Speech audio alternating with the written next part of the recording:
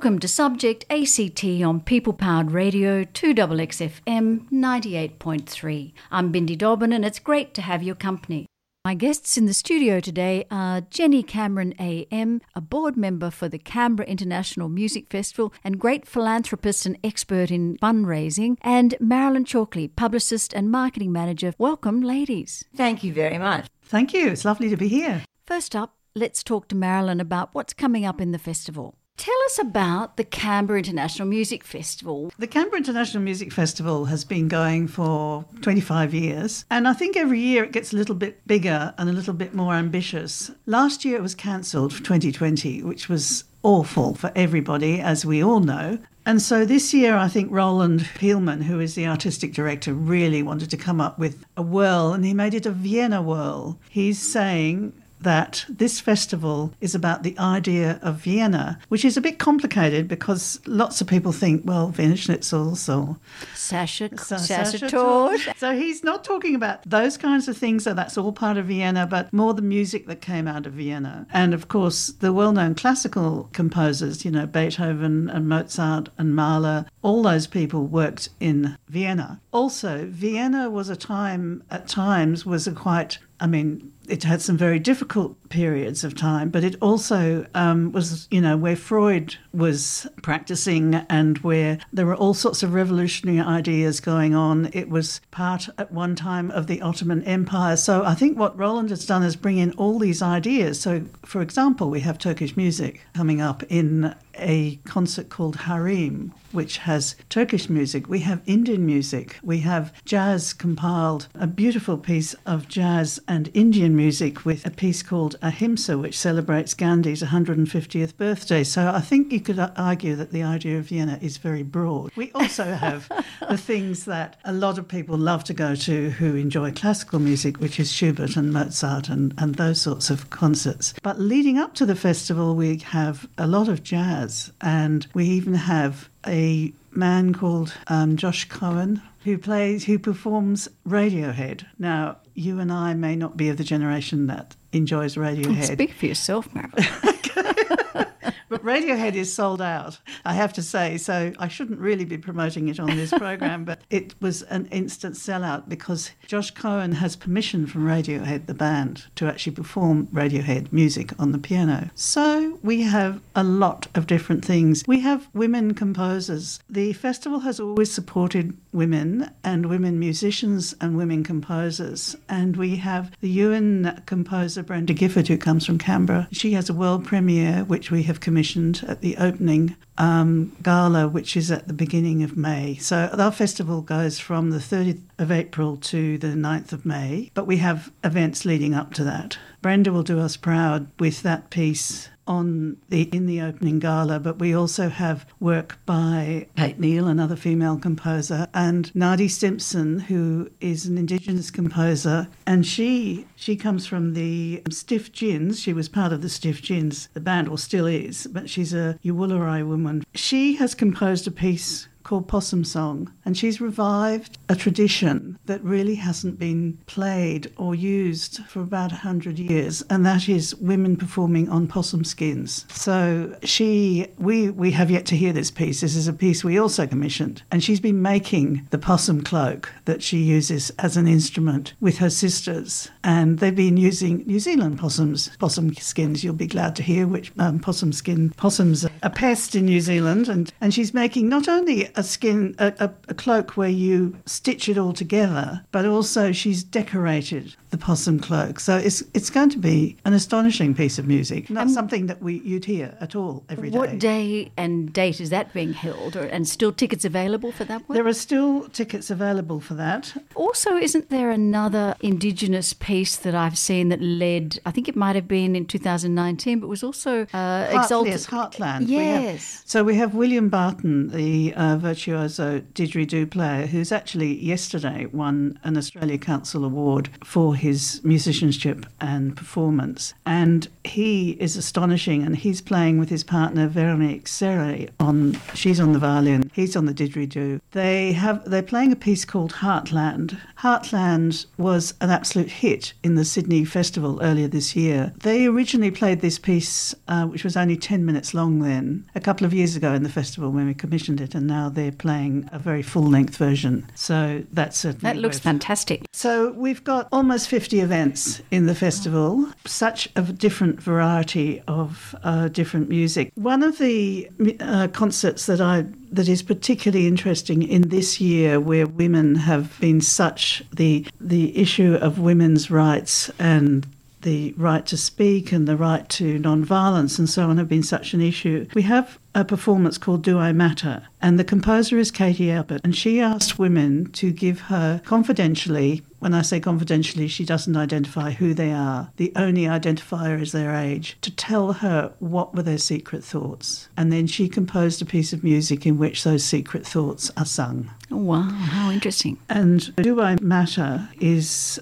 one of our concerts on Sunday, May the 2nd. Women who come to that concert will also be asked to post their secret thoughts in a box outside the performance, and the singers will sing some of those as well. So it'll be very relevant and up to date, and also really poignant, I think. I mean, some of the things that people think about are really, as we all know, they're quite trivial. Other things are really very moving. Other things are really very depressing. So I think that will be a really interesting concert for people to come to. And that seems to feed into the Canberra Times piece written by Xenia Husiak, who says, "Move over Beethoven, women of note." And it fits rather nicely with Subject ACT in the last 2 months, where we've had a focus on women, because it actually talks about women's composers and how they've often been overlooked in this period of time. So there's obviously some women composers that we haven't heard of, and music by women. Well, there is a lot. Actually, one of the interesting things, and there's Kate Neal,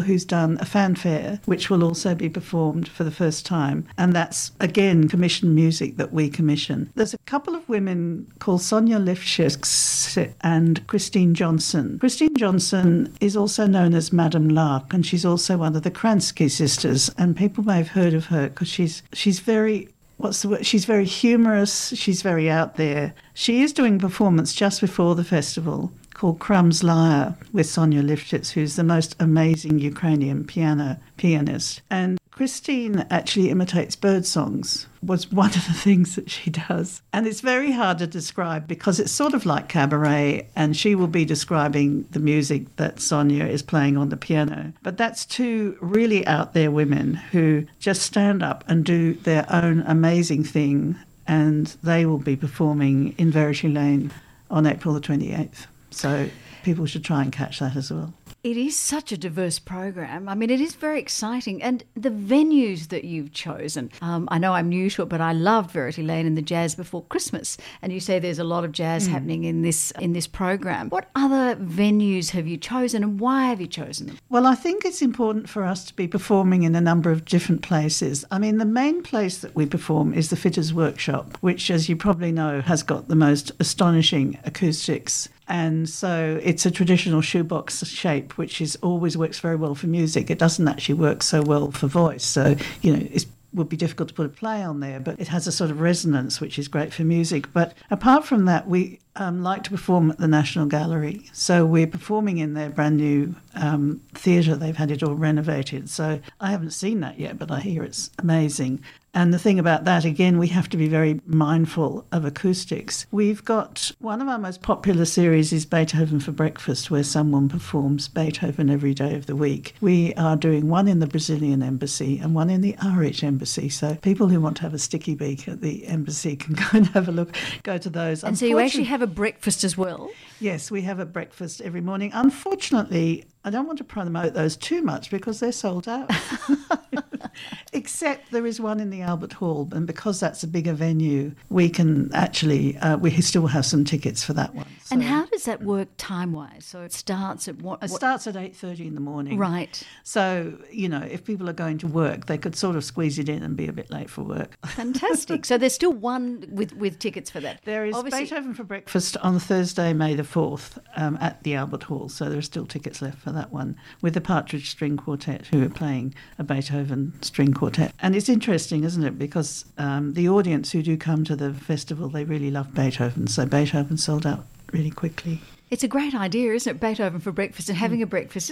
It's a fantastic initiative. And using all of these venues so in such a diverse way is fantastic. Is there anything else that is new and unusual, which is a hard question, I appreciate that you think apart from what you've already told us about, that would be really worthwhile looking at? Well, I think Hand to Earth which is on Sunday, May the 2nd in the daytime, and that is a whole lot of Indigenous musicians, and particularly the Wilford brothers, who come from way up north from Arnhem Land, and one of them sings with the most stunning voice, and one of them plays the didgeridoo. And I just think that is a really very beautiful concert to be going to. And we also have the Tiwi Strong Women, who are coming from Tiwi Island. They will be really worth hearing, and they're going to be performing in a couple of places, one in the National Film and Sound Archive, that's another venue that we go to, and also they'll be performing in Rainbow Serpent, so it's another Indigenous work. Do you have deals or with accommodation houses or restaurants? No, not with restaurants, but certainly with accommodation. We have a deal with Doma who accommodate people who are coming in, and packages and so on. Fantastic. And where, I'm presuming all of your musicians this year are coming from Australia. So all of them, yes, because we do normally have quite a few international musicians as well as Australian musicians, but of course this time they're all from Australia. And we're just keeping our fingers crossed that we don't have a Byron Bay Blues Festival situation. No, definitely not. So that no borders will close and that all the musicians will be able to get here. Because, it's a predominantly Canberra audience, although when I say that, in the past we've had a lot of people from Sydney and New South Wales, all around New South Wales. That's your great publicist, yes, your skills. But we just don't know. We think people are holding off until, they know everything is okay. People coming from Sydney, possibly. Right. It's definitely different this year. We also have to do 2 performances of every performance in the Fitters Workshop, because we're only at this stage allowed 2 square metres per person in spite of all the changes to all the other venues. This has been really difficult. So all the performers have to perform the concert twice. Well, congratulations to you, Marilyn, and your team. It's a wonderful, wonderful, diverse program, and I think it's going to be really, really exciting. Where can we book our tickets? So just go to our website, cimf.org.au, and you'll see the whole program there. You can just book everything there. And we'd love to see you. The Fitters Hall is in Kingston, next to where the old bus depot markets was until now. They're renovating the whole building. So that's where we are, in Kingston, mostly. But then in all these other venues I mentioned as well. Sounds fantastic. And as Roland Pearman said, the idea of Vienna is about whatever you want. Music is whatever you want it to be, whatever you want to hear in it.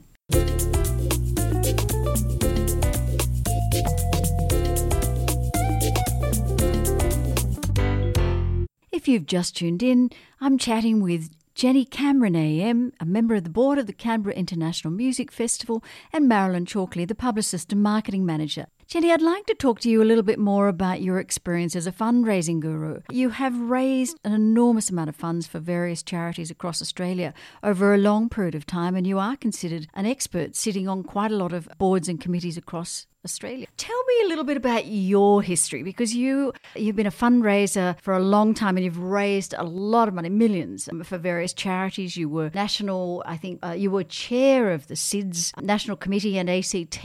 You were chair of the Australian Fundraising Institute. You're on the ANU Development Committee. I probably got these wrong. The ANU Foundation. The ANU Foundation. And you're on, of course, the CMIF board. What drives you, and how do you think think fundraising differs for charities? And I guess what's the impact of COVID been on charities across Australia? Well, good point. I think the first point would be that, there was a definite change in my life when I went to live in Ethiopia back in, eons ago, in the 70s. When I was there, there were a lot of Peace Corps people from America. I thought they were off there for a couple of years doing great work in the environment.